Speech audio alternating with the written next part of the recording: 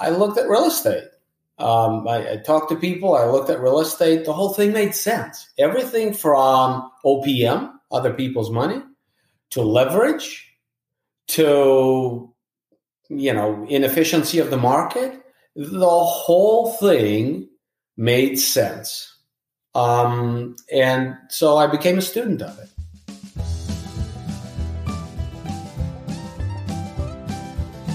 Welcome to Bulls, Bears, and Bourbon, the investing show with a buzz. Sit back, relax. Let's take the edge off. Grab a nice glass of bourbon and enjoy. Cheers from your host, James Vermillion. But first, let me kindly remind you, the information in this podcast is educational and general in nature and does not take into consideration the listener's personal circumstances. Therefore, it is not intended to be a substitute for specific, individualized financial, legal, or tax advice. To determine which strategies or investments may be suitable for you, consult the appropriate qualified professional prior to making a final decision. Thanks for listening. Hello and welcome back to Bulls, Bears, and Bourbon. I'm your host, James Vermillion, founder of Vermillion Private Wealth. This show is about life, investing, innovation, wealth building, and more, and this episode covers a lot of ground. I'm happy to share a conversation I recently had with Ben Leibovich. Ben, along with Sam Groom, started Whitehaven Capital, a commercial real estate investment company in Phoenix, Arizona. But it's not just Ben's investing prowess that made me want to talk to him and share that conversation with you. It's the fact that he's a super intelligent and very interesting person. When a medical diagnosis impacted his life plans, he turned to real estate investing to generate income and provide for his family. Ben is never shy to share his opinion. He's a guy I have a ton of respect for, and his passion is infectious.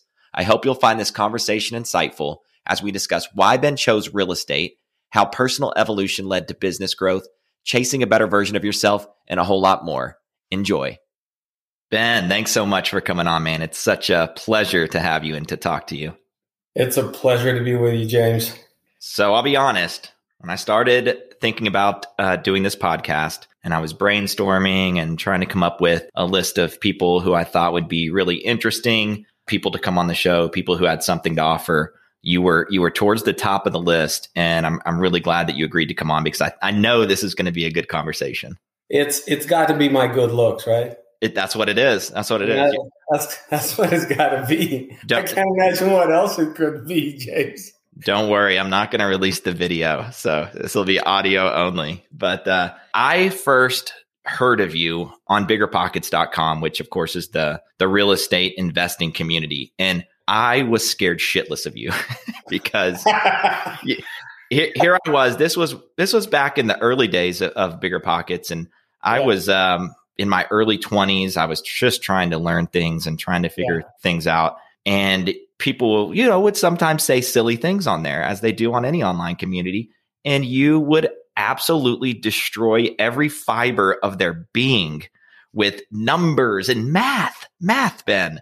And I was like, holy shit, I'm not messing with this guy. I'm steering clear of this guy. But I'm less scared of you now. But I respect you in your opinion just as much. So I appreciate it very much. Bigger Pockets was a place that afforded me an opportunity for Ben to be a little bit of Ben. Mm-hmm. I cherish that because I do much less of that now. Right. But just today I was talking with Josh Dorkin. We were texting back and forth. The founder of Bigger Pockets. And last week I was talking to Scott Trench. I'm still really good friends with all of those guys. Yeah. And clearly Brandon, Yeah. That's a whole another kind of story. Yeah, I need to get Brandon on here. You do. But they allowed me the latitude. Mm-hmm. Probably because they knew why, it's the math. It's the math. It's not Ben's opinion. Here's the math. He's providing the math. Yeah. So they allowed me to contribute in a way that I felt was honest and to the point. And if anybody truly wants to learn, here it is. Yeah. I'm not here to make it pretty. I'm not here here's the information. If you truly want to learn, here it is. And they were okay with that. They were okay with the rough and rugged presentation. They were okay with, opinionated, maybe too much so, but they were okay with it. And Bigger Pockets is the place that was okay with that. And so I'm grateful for that because that was part of my growing up. My rationale as an entrepreneur has always been the greatest impact on society I can make is as I learn to pass it along. And I don't have time for bullshit. I don't have time to make it pretty. I don't have to put a bow on it. It's raw material. As I learn it, I pass it along. Sometimes I get paid for it. Sometimes I don't. But it gives me satisfaction and it allows my evolution within my own space, my own skin, so to speak, And so Bigger Pockets was a big part of it, and I'm grateful for it. Yeah, no, I agree. And I would say not only did they let you, I think they loved that you were that way, Ben, because, one thing that attracted me to a lot of what you were saying was there was this, and there still is in everything, whether it's stock investing, real estate investing, or just like this self-improvement, arena. There are people who want to oversimplify everything. And that does a lot of damage to people sometimes when they come in and thinking everything is easy. And it's not always that it's super hard, but it's not always that it's very easy. And right. For someone to come in and say, look, here's the truth of it. Here's the reality. Here's the time and the effort. Here are the numbers that you actually have to look at. It's not just as easy as following some very general rule that may work in some market somewhere and not in your market. So I think they appreciated it. I appreciated it. And I know a lot of others did too. But before we get in too deep here, because we'll get on a roll, I'm sure we got to get some bourbon flowing. And I got something good for you. So I hope you appreciate it. This is one of my all-time favorite bourbons that I've ever had in my entire longer than it should be bourbon drinking life. This is a bourbon called Weller 12-year-old, and it's made in my hometown, Frankfort, Kentucky, at Buffalo Trace Distillery. It's obviously in the name, it's 12-year-old. You may have heard of Pappy Van Winkle, which, became just this phenomenon that everyone in the world is trying to get a bottle of. This is actually the same recipe that Pappy Van Winkle is. It's just aged a little bit differently. It's obviously younger than like Pappy 23 and things like that, but it's the exact same mash bill. So it's the same mixture of grains and things like that. So as you can imagine, this bourbon, which used to be pretty readily available, is now also almost impossible to find. So the fact that I'm sharing one damn drop with you tells you something about what I think about your opinion. So I hope you will enjoy it. And I'm going to enjoy it right now. Just a little bit. If we could just take 20 seconds. Yes. And let me fill this glass. Yep. And I know it's early in the day, but I'm rich, so who gives a shit? Right? I can do what I want to do, right? Exactly. I already put in that $43 million LOI this morning. That's already done. Now I just got to sit down, drink some bourbon with you, talk, and wait. Perfect. Yeah. And I heard you say sometime, Ben, that you don't like to drink too much, and we'll get into the reason why, I'm sure, later as you talk. But so the fact that you're doing this, I appreciate it. And cheers, and let me know what you think. It's very smooth. Oh, it's so good. It's very smooth. It has just enough kick, but it doesn't have too much. Like you're not at a loss. Like no, you're not smooth. Gasping. You're not gasping for breath. And I'm also tasting some fruity thing in the back. I don't know why. I get blackberries, actually. Yeah, I get blackberries. Weller always gives me blackberries on the front. I kind of get, just kind of that standard nuttiness, vanilla, kind of standard whiskey flavors. But on the back, and I think it's kind of interesting because it's a wheated bourbon. I get a lot of blackberry that kind of finishes off that taste, and it's really, really rather nice. And one thing I like about this, if you take a nice smell there of that, this one tastes like it smells. You get that almond, caramel, vanilla, and you get a little of that vanilla and a little citrus as well. Sometimes you smell a bourbon or a whiskey and you're expecting something, and then you drink it and it's like, holy crap, that is not at all what I was expecting. And that can be good or bad. But it's nice sometimes when you smell something, it smells great. you're really looking forward to tasting it, and it just lives up to and tastes exactly like it smells. So I always love that about Weller. This is, to me, it's about as good as it gets. Thank you so much for sharing. Absolutely. Absolutely. Well, hey, I want you to do this, if you don't mind. Before we get too much into real estate and wealth building and all of those things that I think are really important and I really want to talk to you about, I love getting people to share their why, because it's really important. I think when people hear you talk and they get a sense for how you think about real estate and how you think about wealth and things like that, to have that backdrop, to have a little bit of your history, it really makes sense. And I don't know if you get tired of sharing your history or not, Ben, but I think it'd be really beneficial. And I think it's very fascinating. So if you wouldn't mind, I would love that. Sure. It's not that I get tired of it. It's that I don't want to use it as a crutch.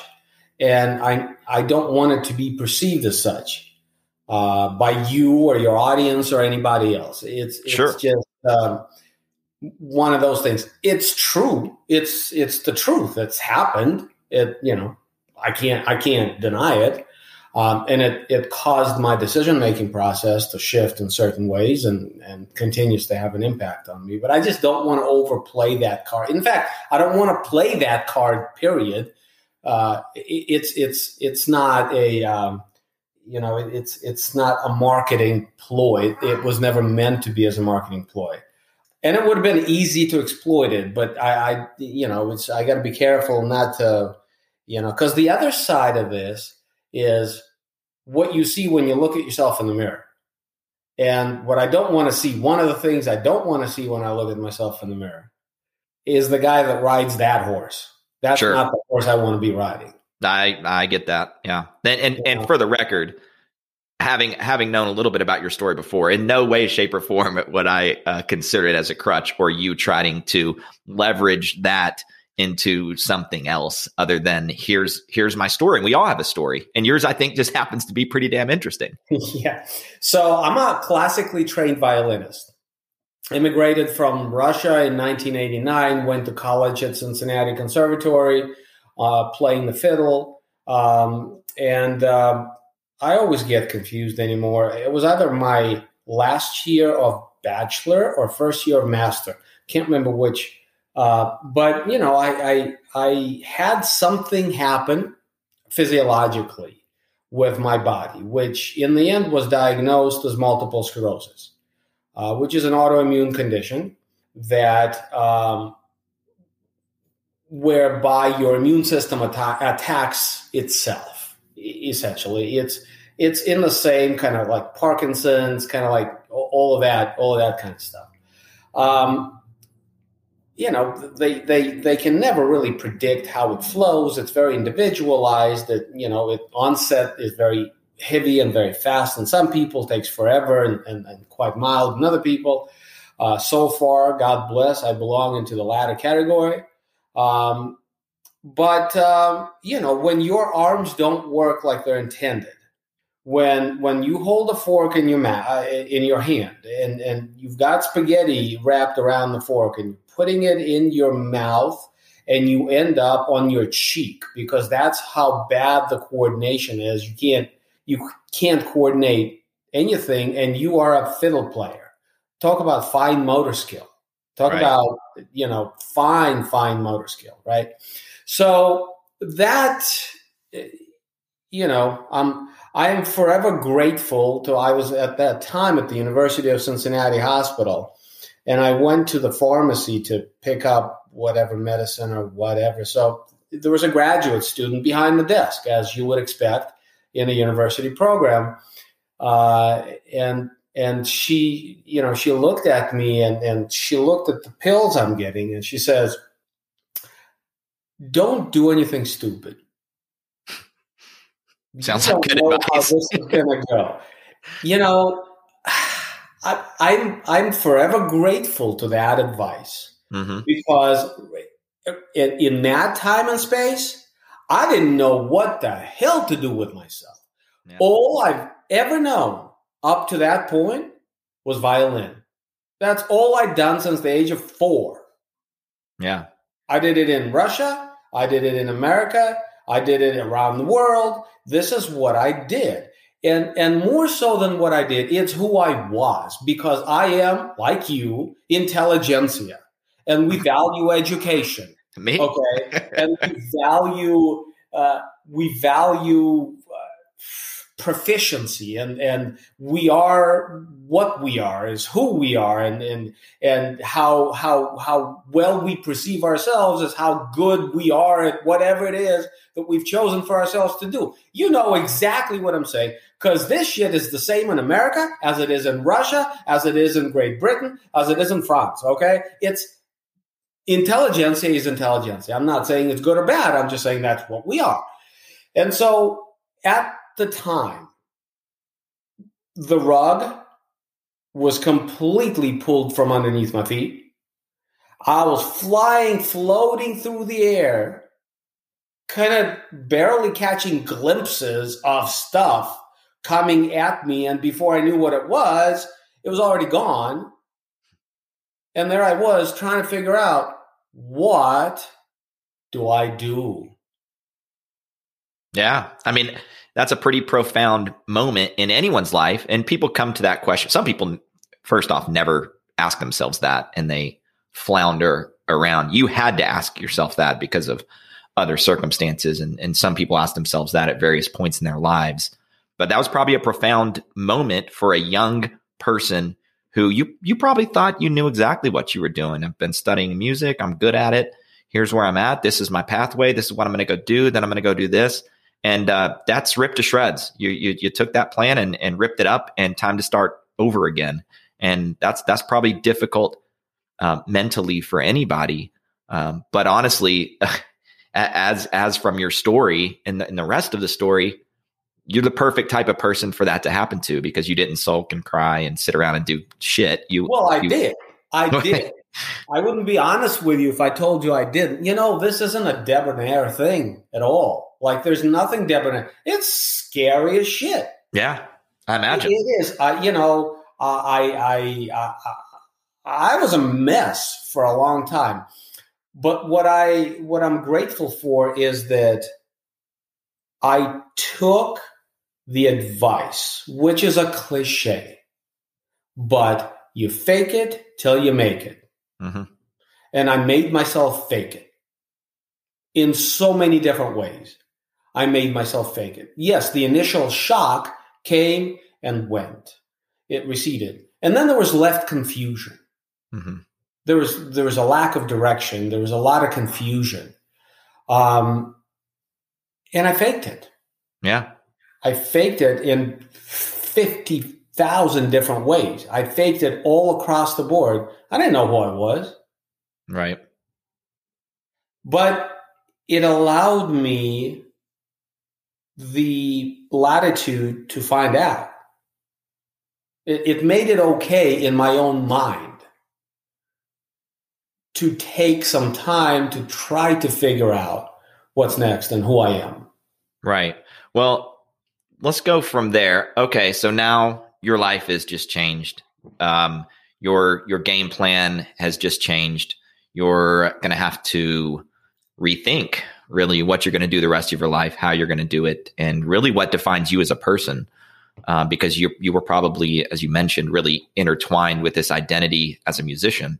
So how then did you make that transition from here you are in a state of confusion and uncertainty to getting involved in real estate investing? I mean, what dots were connected, or what was the pathway that got you from A to B? Well, I wasn't as smart as you. So That's I couldn't figure out stocks.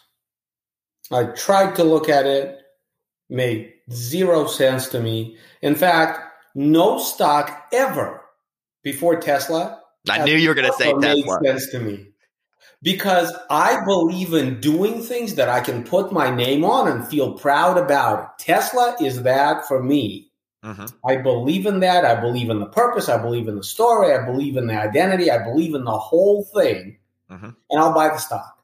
Yeah. And that's the first time that's ever happened to me. And maybe the last time it'll ever happen to me. But I looked at stocks. I couldn't figure it out. I wasn't smart enough to start Facebook or Twitter or something. It just It didn't internalize. It didn't compute to me. At the same time, I looked at real estate. I talked to people. I looked at real estate. The whole thing made sense. Everything from OPM, other people's money, to leverage, to, inefficiency of the market. The whole thing made sense. And so I became a student of it. Well, I'll say this, Ben, and I totally understand where you're coming from on the stock market thing. And as an advisor, and one of the reasons, I have some freedom now to be, you talked about bigger pockets allowing you to be yourself. I own my own company now. I can be myself a little bit as well. One of the downsides to before I had this opportunity to do that is, and you can imagine this, if you own a firm where you're trying to get people to invest in stocks, if you're telling them to invest in real estate, the firm's not going to like that too much because, right. In theory, you're sending money that could come to the firm outside of the firm. Here's the thing. I'm wealth building agnostic to a degree. I think there are amazing opportunities in real estate. I think there are amazing opportunities in private companies.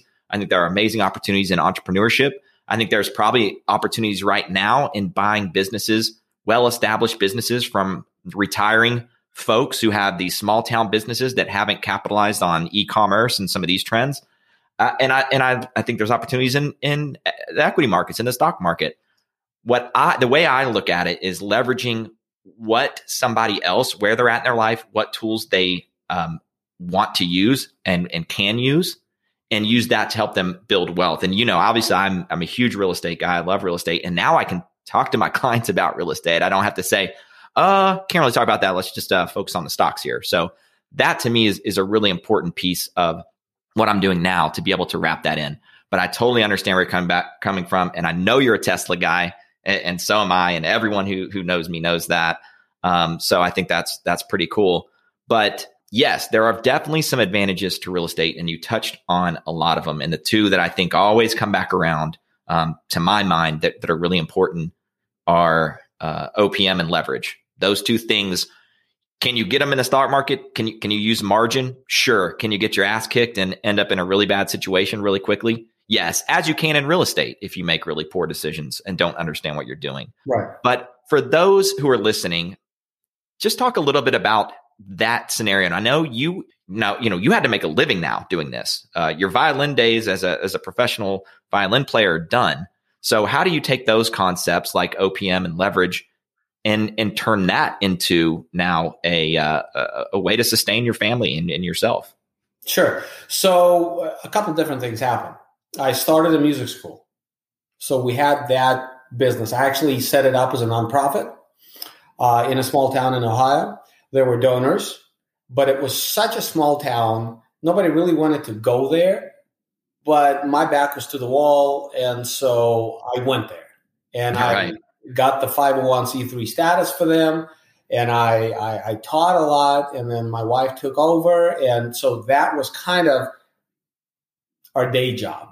And then eventually I phased myself out and just started buying small-time real estate. It took years of study because, you see the infomercials on TV. They give you about 10% of what you need to know, but that's enough to get you hooked on the idea. Now you got to go figure out more and more and more. What I think of real estate today, being an institutional real estate guy at this point, versus what I thought about real estate back then, night and day, clearly. Sure. Night and day.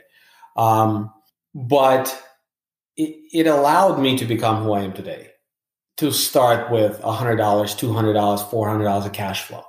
That's what allowed me to do it. But it was this unqualified faith that I have an answer. I don't know exactly how to work this lever. I don't know which position to, how much force to apply, what to do, how to turn it. But I could clearly see a lever, which for a guy that had his everything destroyed by a medical diagnosis and had no clue of what to do next, that was huge. Because again, it was confidence building. it gave me the confidence to continue studying the craft and the art. Yeah, that makes a lot of sense. And what's interesting too, Ben, you had your world kind of turned upside down. Yours happened to be because of one reason, but other people, it's because of another reason. They might have had a job where they felt like, this is my end job. I'm going to retire from here. I'm making good money. I've got these benefits. And then they wake up the next day and it's gone. Or it could be family situations. There are many reasons why people just get their worlds absolutely rocked. Yours was obviously totally out of your control. But I think that's really important, that there was it's like the Great Reset, right? You had to find something. Exactly. And real estate was that for you. For someone else, it might be another business. They want to start a business. They want to become an entrepreneur. To me, it doesn't matter what it is. Now, I could make an argument for stocks. I could make, not necessarily in that situation, but I can make an argument for stocks for some things and real estate for others, and starting a business or working a side gig or whatever the hell it is. That doesn't matter so much. But what it matters is that you did it, and that you sought it out, that you found something, you latched onto it. And this part's really important. You weren't a dumbass. What I mean by that is, well, maybe you were a little, but you weren't a total dumbass. And you actually took the time to learn. And people are really easily convinced if someone tells them, we can take the learning part out of it and you can just go do it. That's so bad. Yeah, it's so bad. I don't even want to talk about that. So like, we are a couple of smart dudes, okay? And we're entrepreneurs. Mm-hmm. That's what we are. And for us to take a minute to talk either about people who will lie to your face that everything is easy and they can take all the work out of it, or to talk about the dumbasses who actually believe that, that's a waste of my time in this interview with you, because there's zero value in that. I have zero patience with idiots. Like, idiots can go and do something else. Like, well, let's move along then, Ben. You know what I'm saying? Like, yes, I do. You're waking up an animal here, because I'm passionate about this stuff. This is where I get off. Like, this is where it amazes me that it's so profoundly everywhere, right? But we don't have to let it in here. We can keep that shit out. Before we move on, I want to tell you one thing. I don't take a lot of notes. I kind of have a brief outline of things I want to touch on when I'm talking to people, because I don't want to let notes or me thinking about what am I supposed to say next drive the conversation. I say right here in my notes, I love hearing you get worked up. and that was exactly what I thought would happen if I brought that up. So I'm glad I at least read that properly. Well, keep digging. You ain't seen shit. Yeah, just be careful. Be careful. So let's move along here, and let's talk about this. I don't know exactly where you were in your kind of career progression in real estate when I was kind of following you in the earlier days of BiggerPockets, but I do know this. I know you've progressed a lot just since I've been following you, as far as doing much larger deals, syndicating deals, and things like that. So why don't you talk a little about what are you doing now? So yes, you went through this. You started learning about real estate investing. What did you learn, and how did you end up where you're at today with doing larger deals and really building something a little bit bigger than kind of a mom and pop real estate? So we'll start today where I am today, and then we'll walk it backwards to see how I got here. So today I have two assets in contract. One I purchased for about $8 million, with about $1.5 million renovation budget in 2018. We're in contract to sell it for $15.5 million. That's going to be a 1.5 multiple and about 23% IRR to the partners. We're in contract to sell another deal. We've been in it for 21 months. We paid $20 million for it when we bought it, with about a $2 million renovation budget. We're in contract to sell it for about $29 million. That's going to be 1.5 multiple, about 24% IRR. About 5 months ago, we sold a deal that we were in it for 21 months. We purchased it for about 11 million, sold it for about 18. That was a 1.8 multiple, I think, maybe a little bit more, and over 40% IRR. So that was a really big IRR play. Yeah. This morning, I put in an LOI on an asset, and I do this about easily 2 or 3 times a week. And you're in Phoenix now, correct? Phoenix I'm area? in Phoenix. I'm strictly in Phoenix. I buy only in Phoenix. Okay. Managed in Phoenix. We can talk about why, but yes. So I put in an LOI on a 40 plus million asset that we're going to do the same thing with. Now, this one happens to be a little higher caliber, a little newer, a little better location, that kind of thing. But I do strictly value add and strictly by the numbers. That's what I do today. So there's tens of millions of dollars of equity involved in these deals from investors. And obviously there's tens of millions of dollars of debt, institutional debt. And that's what I do today. This is one question. Can I interrupt you real quick? So you mentioned value add. So can you just explain that? So what I see you doing is you're buying these properties, you're figuring out how to, because the real value in a property like that, a big time apartment complex or whatever, is rental income. That's how the property's valued at. So you're basically unlocking the potential of that property, increasing rents, maybe updating units, updating leases as you update units, cutting costs maybe in there as well, managing more efficiently. And then when you're ready to kind of unload, you now went from something that was producing, X amount of income per year to something that's producing significantly more. To give you an example, the property that we purchased for $8 million, we're selling for twice as much. That went from $60,000 of income to close to 100. Okay. The property that we purchased for 11 and sold for 18, that went from 80 to 125. There was still meat left on that bone. Mm-hmm. The property that we're selling, that we purchased for 20, selling for 29, that went from about 118, if I remember correctly, to now we're between 165, somewhere in that range, with only half of the units renovated. So there's a lot of meat on that bone still. Okay. No, perfect. I just wanted to make that clear. Like when you say you're adding value, like what are you doing? So that makes sense. Now, okay. So that's what you're doing today. So let's start the journey backwards a little bit. So the journey is very simple. The journey is that of personal growth. It has nothing to do with real estate. By 2013, I had purchased enough small stuff to where I solved the initial problem. I knew that over time, these loans would get paid off. I knew that the cash flow was there. It's going to continue to grow with inflation, and the debt would eventually drop off. I knew that we would be, quote unquote, okay. Mm-hmm. My family, my kids, my wife, we would be okay. But, James, like evolution, personal evolution, business evolution, to me is a stair step. Always. That's been my experience. It's not a line. It's not a zigzag. It's a process involving growth and plateaus, growth and plateaus, growth and plateaus. At least that's been my experience. And so by about 2013, I rolled out of bed. I went in the bathroom. I peed because you got to do that first thing in the morning. I know. Getting old sucks, man. You got to pee more and more.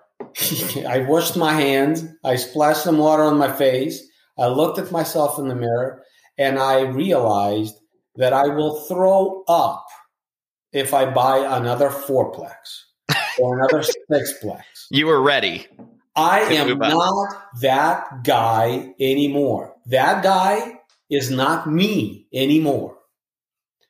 Now, what guy I am now, I have no idea. So when we were talking in the beginning of the interview all about MS and how the rug got pulled out from underneath my feet and how it was a confusing experience, a lot. I've had that several times in my life. When it happened to me for the first time, it was a scary process because I never experienced it prior to that point, and I didn't know what to do.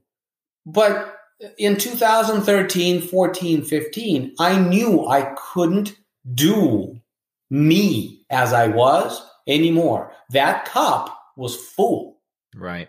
Nothing, not a single drop would go with it. I didn't see myself continuing that way in that place. I would not be the man I need to be in order to be a happy individual in this world if I continued in the same way.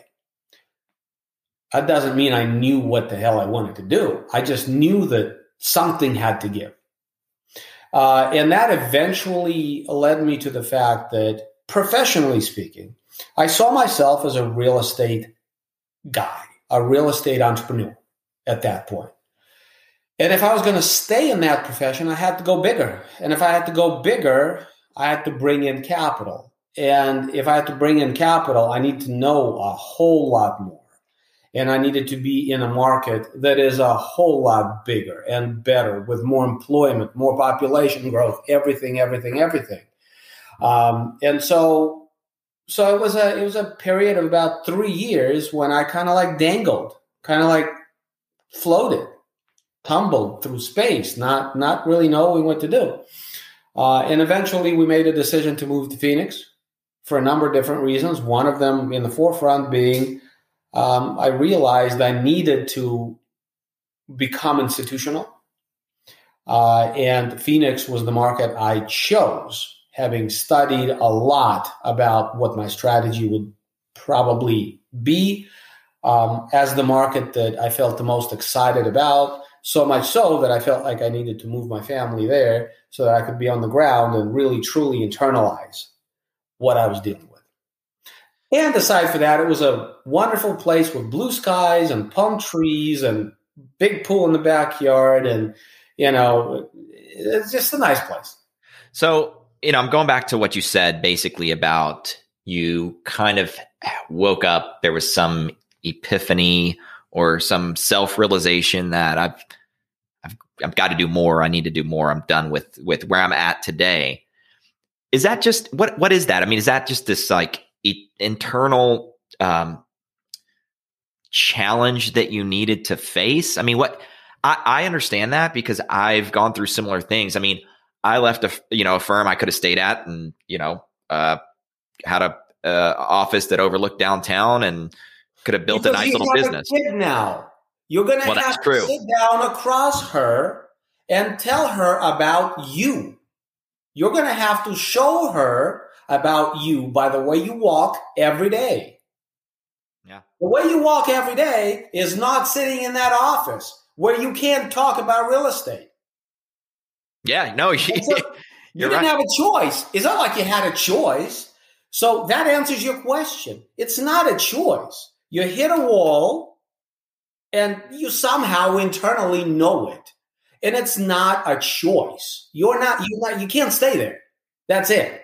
I don't even want to overanalyze it. It just is. It's one of those universal things that happen to a man who is an entrepreneur at his heart, at his soul, who knows he's going to be a husband, a father. This is the walk. That's it.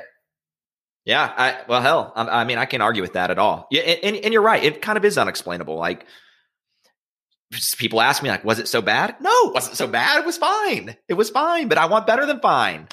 Fine's not what I want to define my life as. But anyway. Yes, because most people aren't you. They're not me. They don't understand. And that's the bottom line of it. Most people don't get it. And that's okay.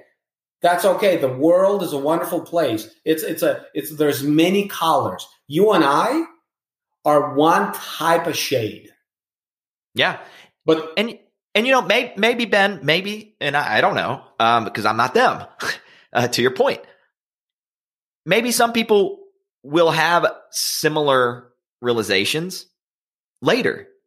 Maybe they'll be 55, 60, 70 years old and say, hey, I want to do this. Like, I'm not happy or fulfilled or whatever this kind of emotion that maybe is difficult to describe. I'm just not satisfied. And you know what? That's okay too. The goal, I think, is just to be happy and for your family to be happy, and whatever that takes for somebody, they need to pursue. So yeah, you know what? That's one thing I like. Ben, you're okay with simple answers to complex questions.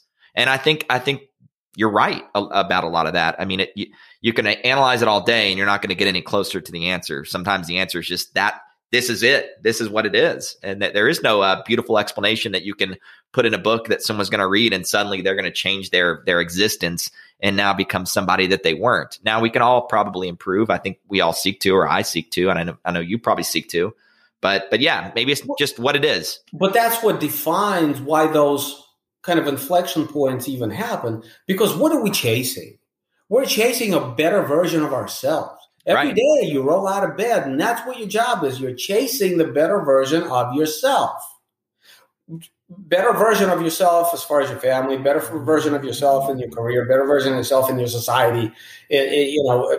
Just first of all, you'll never catch it. By definition, you'll never catch it. And secondly, any notion of expecting that these inflection points will not happen is just silly, unless you are not seeking every day to improve yourself. Now, vast majority of society is not seeking every day to improve themselves. That's why so many people don't understand. But that's what we do. That's what makes us us. That's why we have a very small circle of friends that we can talk to about this stuff, because most people don't get it. So, okay, I agree. Let's back up even further. So you had these realizations. You've had these moments in your life, I suppose, where some connections happened that propelled you forward. They compelled you to take action for whatever internal forces were at play there. So going back to kind of thinking, when did you feel, you mentioned, your musical life defined you. When did that shift, and what defines you today? Like, how do you define yourself? I know you don't define yourself as a real estate guy. I mean, that's part of your being. That's what you do, I would say. But what defines you as a person? What defines me professionally is the fact that I manage tens of millions of people's money in these deals. Mm-hmm. And that fiduciary responsibility is something I walk with, drink with, take shower with, take a shit with, sleep, everything. This is some heavy shit, right? So if anything defines you as a person, that's the kind of thing that does. Now, I happen to use real estate as the vehicle, as the asset class in which I do this. But fundamentally, what am I? I'm in the financial services industry. Yeah, absolutely. It's just, that's what it is. Now, I want to touch on this because I think this is a good transition. I wanted to ask you this. There's today there's this kind of common in vogue mentality and things we tell young people, right? When they're coming up and they're getting ready to graduate, go do something you love, go do something you're passionate about. If you're going to work every day and you're not having fun, you need to do something else. I heard you say somewhere, sometime on some podcast or an interview, I don't even like real estate. And I think that's actually really important to talk about that, because you're using real estate as a tool. Are you going to like about, having a knife pulled on you by a sub? Are you going to like about a tenant setting a building on fire because they're being evicted? Which part of this is sexy to you, do you think? Okay, I make a lot of money. I make a lot of money for my investors. Okay, this is a job. Yes. That I'm really, really freaking good at. Okay, I have to do it because I have a family. Everybody has to do a job. It can't be glamorous for everybody. Mine isn't glamorous. It's full of having to deal with people and circumstances that I wouldn't let near my house. Is this accurate? You invest in real estate so you can do the shit you love otherwise. That's exactly right. Now, listen, do I take pride in what I do? Yes, I do. Do I approach it extraordinarily seriously in terms of fiduciary responsibility? Yes, I do.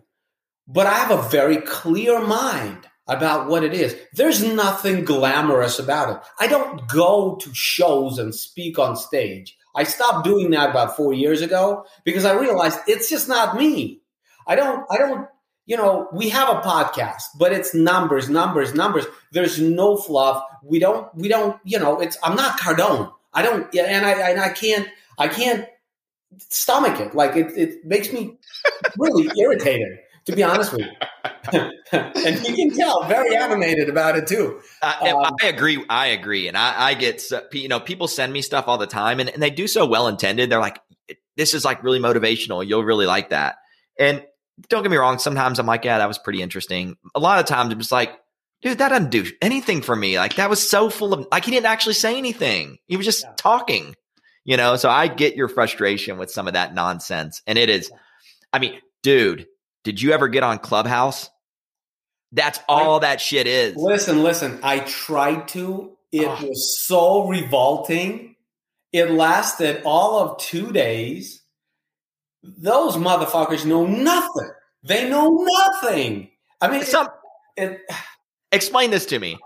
How come a room with 900 people on Clubhouse who all flew to wherever they're at in a private jet, and they're all waking up at 4:30 a.m. and doing yoga and meditating and reading a book and writing a book, how come none of them can actually say anything about what they do other than what I think I lasted maybe a day or two longer than you. And I did actually find like a bourbon group that was pretty interesting, but I was the same way. I'm just like, this is so much nonsense. And it's like Instagram with words, in the sense that it's going to make any normal person have this odd feeling that they're not doing enough with their lives, even though they're probably doing as much or more than these people who are somehow saying they're experts about something without actually saying anything about the subject they're claiming. It's the weirdest thing, man. It is so weird.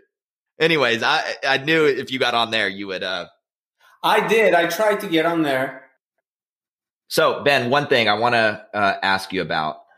You hear, especially in the real estate business, you hear about everyone's successes, yours included in that. Give me a failure. Talk about a time you failed and why you failed and maybe what you learned from it. Because I think that's as important as the times you were successful and very first syndication.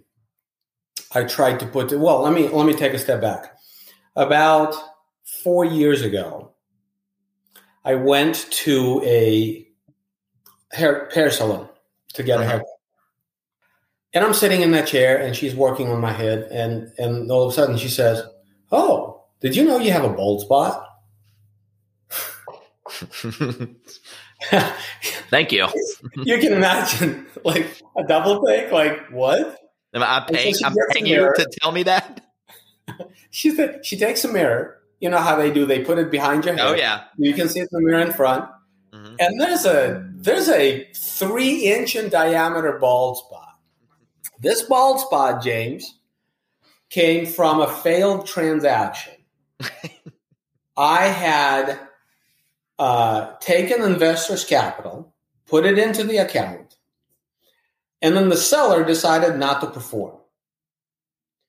And I had to send people's money back, obviously, which I did.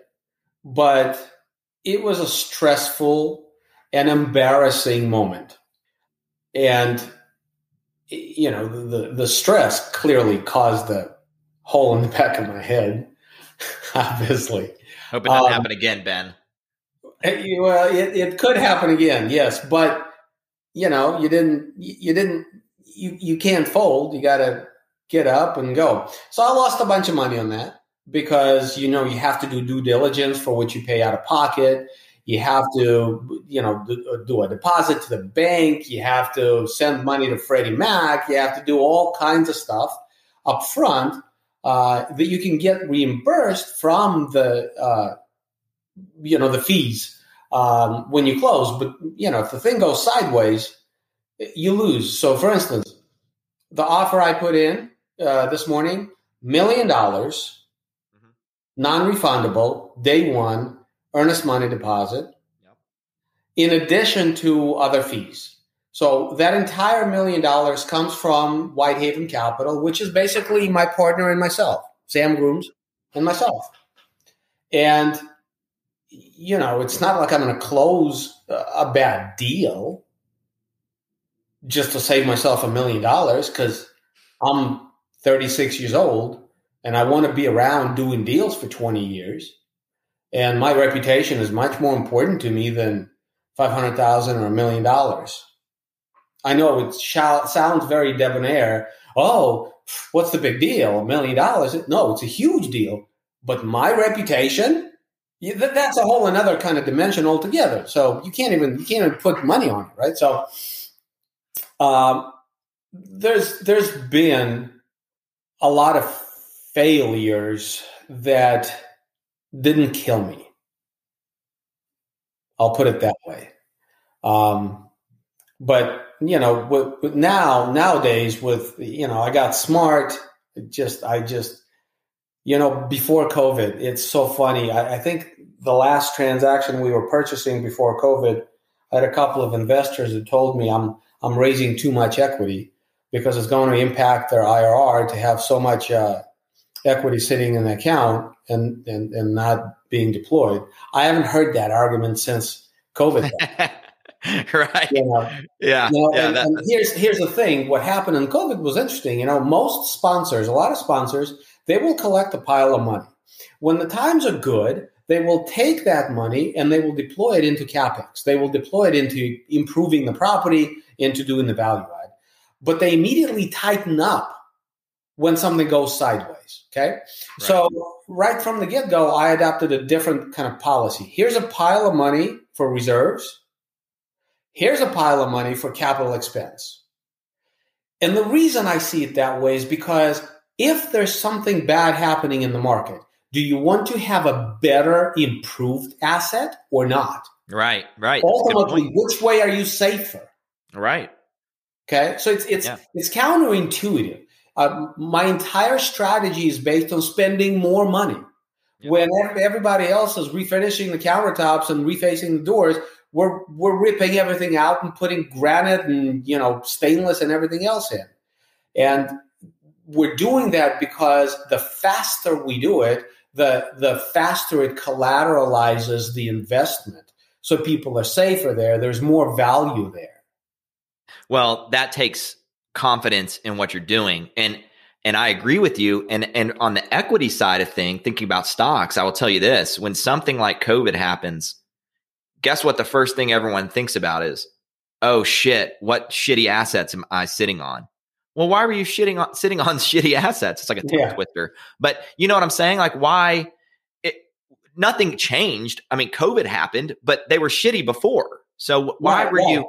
So, I look at things like, okay, when something bad happens or something unusual or just some strange force in the universe or the world or whatever it is, that's when people start to reanalyze what they're doing.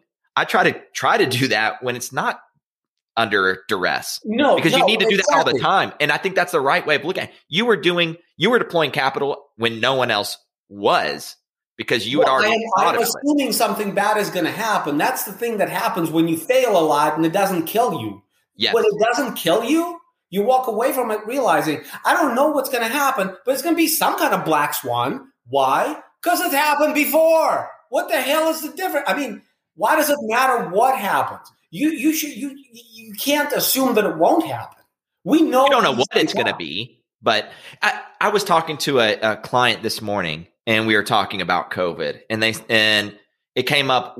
What do you think? Like, what happens when the next pandemic happens? I said the next pandemic's probably not going to be a pandemic. It's going to be something else. It's going to be the whole somehow the electrical grid goes out in the country for 3 days. It's going to be something we haven't experienced before. We're not prepared for. That's why it's bad. It's because we're not prepared for it. Right. So, I try when I'm investing, whether it's in stocks or real estate or whatever it is, I try to think about what are the risks? And at the end of the day, no matter what happens, what do I have? What am I holding? What is this investment? And why did I invest in it? Am I investing in it because everyone else is? That's not a good reason. Am I investing in it because I understand the business model and I've taken a look at the risks and I've taken a look at the potential rewards and I see an attractive difference between the two? Right. Then okay. And a couple of points. One is before COVID, we could close deals with 2 or 3 months of debt service in reserve as far as the lender is concerned. That's all they required. I closed with 15. Wow. After COVID, you have to close with an extra 9 months in reserve. Guess how much difference it makes on my business? Right. You were already set. Zero. Yeah. Because it's always going to be like it's a sell in the underwriting. It is what it is. It never gets changed. It is what it is, right? So I don't know what's amazing about it. The only thing amazing about it is that people don't realize it. Don't do it this way. It just doesn't make any logical sense. Now, the other point I want to make is we got to go back to what we are paying money for. And as an investor, I pay money for the delta. Right. I don't pay money for what's there. I pay money for the delta. The more the delta and the safer that delta is, that's the only equation. I see my mandate, the highest possible return on a risk-adjusted basis. Right. Yeah. So if I buy a higher quality asset, which is de-risked, then maybe I'll accept a little lower delta because it's a different class of asset. If I buy a more destabilized asset, I'm going to expect a higher delta in there to mitigate the risk. People often ask me, specifically beginners, how is your underwriting different from mine? And my answer has always been the same. You underwrite returns, I underwrite risk and back into returns when I get comfortable around the risk. The risk profile is what this deal is about. No, that makes a lot of sense. And I think that's a good way of kind of putting it because I think people can get hyper-focused on the return part of it. Happens in any investment. And there's a conflict of interest there because you're trying to attract capital. You're trying to, if you're syndicating capital like I do, there's a market for it. And if you're going to be truly honest about the risk, are you going to be able to attract capital? So risk mitigation, aside from what you've bought, has to do with 3 things: value add, cash on hand, and the type of financing you're using. And that's the most tricky thing because when I look at the risk of financing, I look at the risk is represented in an inability to pivot. So in other words, any financial product that has a huge cost associated with pivoting away from that product, I don't want it. Even if on the surface it looks good. So most people think fixed rate interest rate mortgages are fantastic. Well, in the commercial space, these big loans are packaged into mortgage-backed securities and they're sold to big investors. And the prepayment in those notes is a function of either something called defeasance or yield maintenance. And basically there's about 7 or 8 ways to calculate, and every bank and every fund does it differently.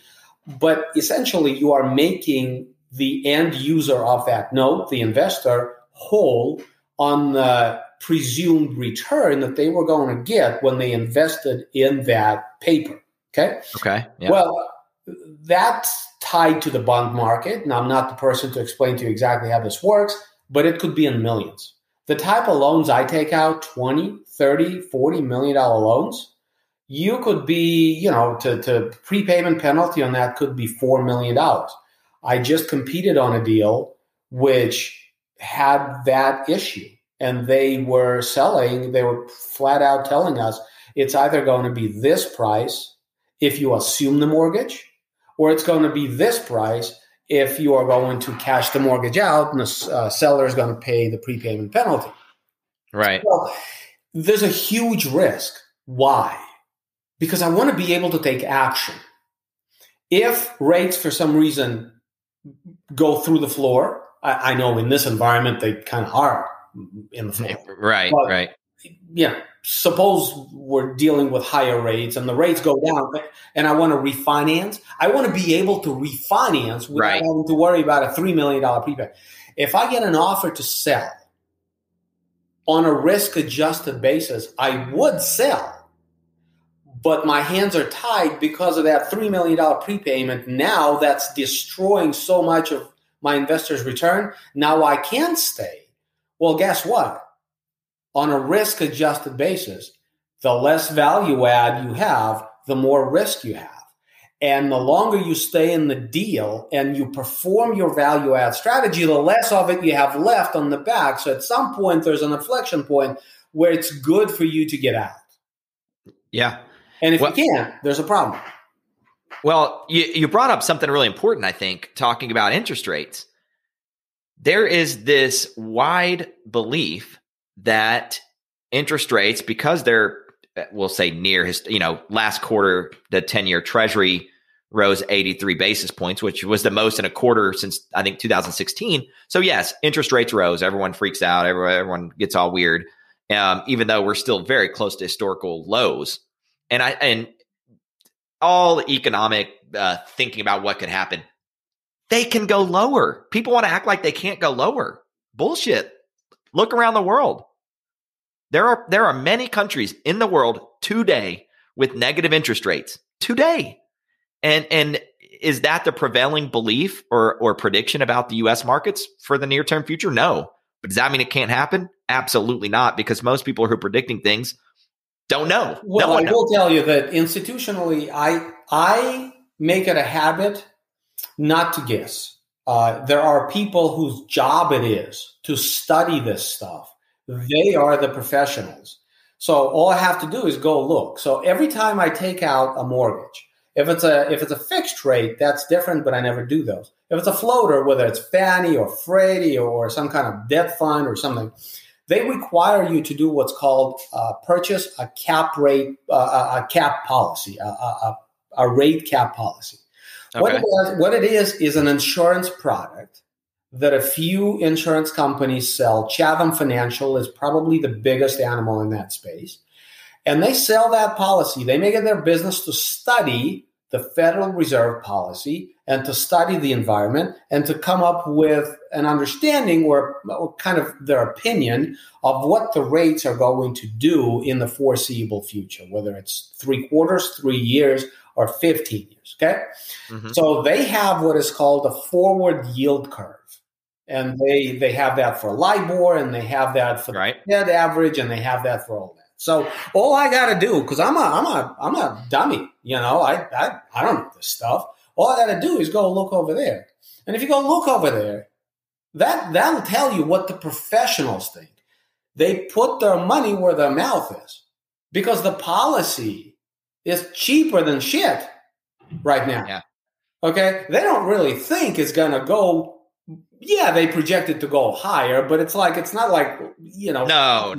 It's like it's crawling like this, Yeah. And if you look at what Freddie and Fannie are doing, they're adjusting their spreads.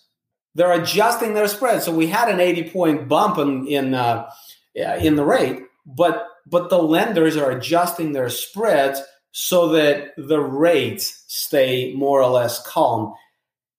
If you look at powers that be, and you see what they're doing, you have to begin identifying what the likely outcome will be, right? I mean, you can try to get your information on Facebook or CNBC or whatever, but you really have to go and watch people, what people whose job it is to deploy capital in that way and to formulate an opinion, scientific opinion.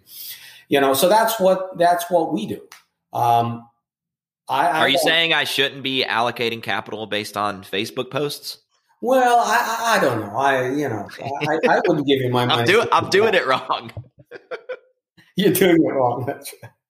I'll reconsider. It's funny, but yeah, it's a good conversation. But Really, I mean, if I told you my opinion, you'd be stupid to trust it, because what do I know? I don't have any classical training on this stuff. I don't have firsthand access to the right kind of data, nor would I know what to do with it. I mean, I have to, if you got to have an appendix taken out, you go see a doctor. They're the professionals. Right. There are professionals in the financial industry. They're a minority. They're not the majority.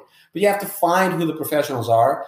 And then at some point, you have to draw a line in the sand and trust some opinions of some professionals. Well, I don't want to move this forward too quickly, but I know you got some contractors there getting ready to drill some holes in your wall. So I want to let you get to that. I want to talk about one last thing and get your thoughts. And we've touched on it, throughout this conversation. But, in my business, I deal with money every day. I deal with other people's money. I invest their money. I talk to them about the future of their money, how long their money is going to last, how we can make it last longer, how we can leave money. It's money, money, money.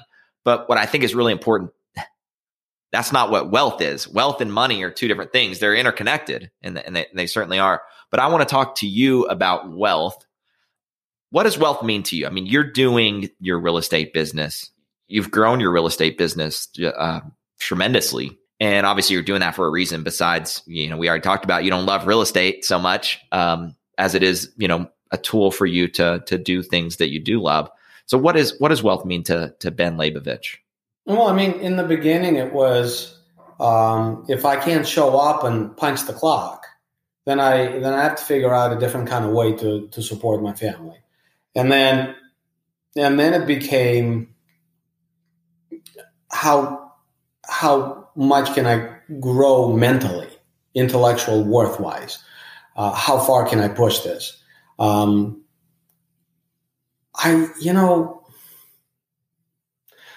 and more, it's interesting. Nobody's asked me that question for a long time. I mean, my default answer is that everything I do for my family. But I'm wondering if that's necessarily true, because that's a necessary outcome of my success, is that my family benefits. But I think the reason I really do things is selfish. I can't back down. I can't see that guy in the mirror. I can't not try to be better tomorrow than I was yesterday. Yeah. So it's kind of all about me. Well, that's interesting. No, I was just going to say family's the default answer. I mean, we all do. And I think there's truth there. I mean, obviously we love our families. I mean, I love my wife. I love my daughter. I love my extended family and my friends and everyone who's helped me and everyone who cares about me. But I think you're right, because if that were the case, like, your family's been taken care of. Like, you could have stopped a long time ago and your family would be fine. Right. So it obviously extends. That's probably, if there were a checklist, that's probably number one. Okay. Family's taken care of. So you could have stopped there, but you went on to number two. That's more of a need, right? So yeah. Family is more of a need. Once you get the need taken care of, what's the want? And I'm still intelligentsia. Yeah. I'm just not in music anymore. But when I say the word intelligentsia, I'm a little facetious about it, with a little bit of a negative connotation to it, but there's also positive connotation to it. This desire to be better, to be chasing something that can't be caught. I mean, it's a really hard conversation to have with somebody that lives paycheck to paycheck. And out of respect for their circumstance, you don't have that conversation with them. Right. That's a different battle. It's a different battle altogether. And I respect and appreciate what it takes to win that battle. But we're not fighting that battle, whether it's God's blessing or whether it's luck or whether it's the right people at the right time, whether it's our ability to recognize opportunity, whatever it is. We're not fighting that battle. We're doing something else. So, giving back is fun. Taking care of your family is a necessity. But really, all those things they're results. They're not the causes, I think.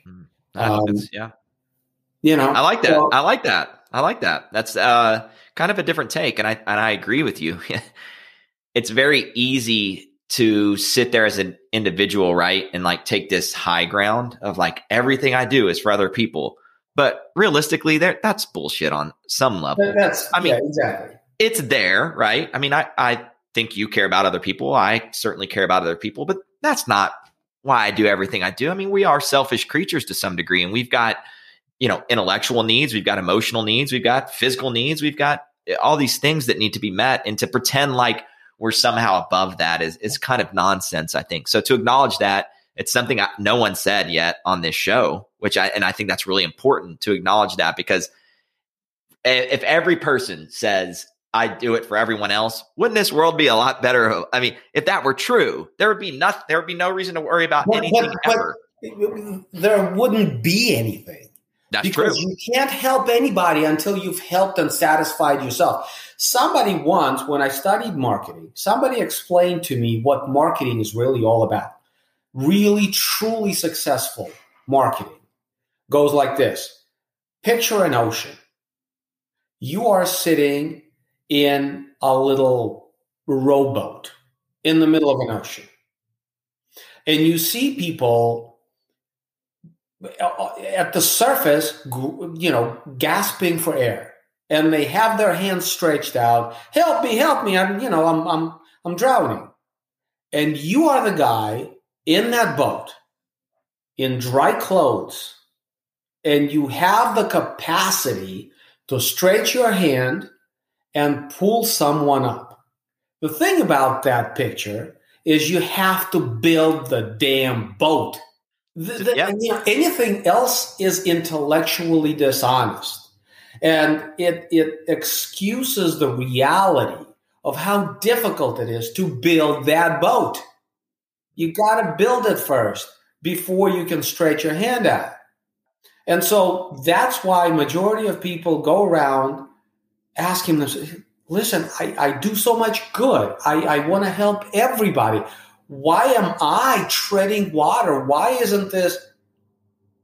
Please, your boat, your own boat is taking on so much water. How much help do you think you can give anybody? That's true. All right. I have one. I promise. One last question. Totally unrelated. I'm done with money. I'm done with wealth. You've given enough already there. I started really getting into classical music, over the last 3 or 4 years, really last 2. Favorite composer? Mozart. I don't have a good, I tended towards Bach, I think, because Bach is just so, it's very like organized. I could as a military guy, I could wrap my head around the music. Dvorak really lately has been on my radar. So, I've really been enjoying that, but I really, it's one of those things. If you had asked me 5-10 years ago if I'd listen to classical music, no way, not going to happen. You mentioned a couple of times in this time that we've been together that a lot of times my answers are very simplistic, very to the point, very kind of crystal-like. Mm-hmm. Mozart. Yeah, a lot of clarity with your thinking, Ben. Yeah. So Mozart speaks to me. It's eloquence personified relative to music. There's nothing ever been, or in my opinion, will ever be, that is more to the point of what is beautiful, more eloquent, nothing extra, just enough of everything than Mozart. I saw your daughter there. What is she like? Who's her favorite? I know she loves musical theater. Yeah, I know she's a performer. Another conversation.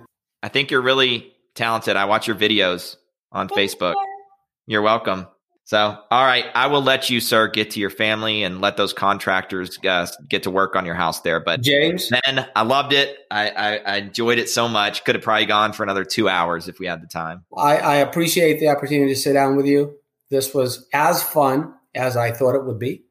I'm hoping it was somewhat entertaining for your audience, or will be, and somewhat educational in some way. Thank you so much. Yes, sir. Thank you, Ben. And Bella, is that your name? Mm-hmm. Good to see you. Thank you. You're welcome. Thanks, Ben. Bye. I hope you enjoyed hearing from Ben Leibovich. I know I learn a lot from him every time we talk or anytime I read anything he's written. And if I can get him worked up, I definitely feel like I've done my job. I've got more great guests lined up for future episodes and can't wait to have more fun conversations over a glass or two of bourbon. Please feel free to reach out if you have any questions, suggestions, or topic requests. You can email me at james@vermillionprivatewealth.com. And don't forget to subscribe or follow. Until next time, cheers.